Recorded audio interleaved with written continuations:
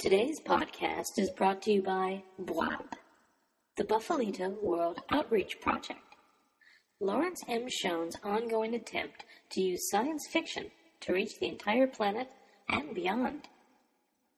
Visit bwap.info for more info, as well as to obtain a free copy of Buffalo Dogs in many different languages. Friday, December 30th, 2011. Hello and welcome. You are listening to DaHjaj Hol, your daily dose of Klingon language. I'm your host, Lawrence Schoen. As much as it pains me to tell you, this is the last time this year that together we will open up Mark Okrand's classic work, Klingon for the Galactic Traveler.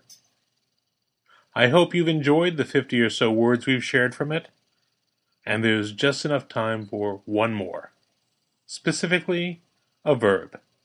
Ngal. That's N-G-A-L.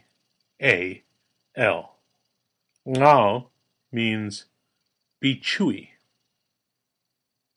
If you're headed to a party to ring in the new year, perhaps you can use one or more of the following practice sentences to impress the other celebrants. Wahu mer ngao lao. Uk ngao push. Yesterday's lunch was chewier than dinner. Ngao chur vaj och shobbe mil odwij.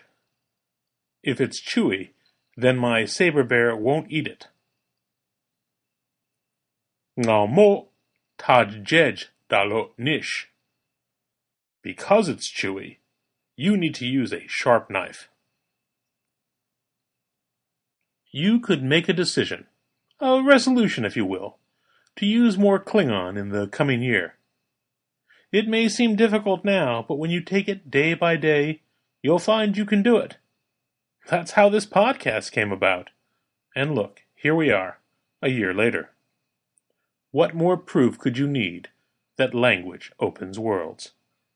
Kopme poshmoch chol.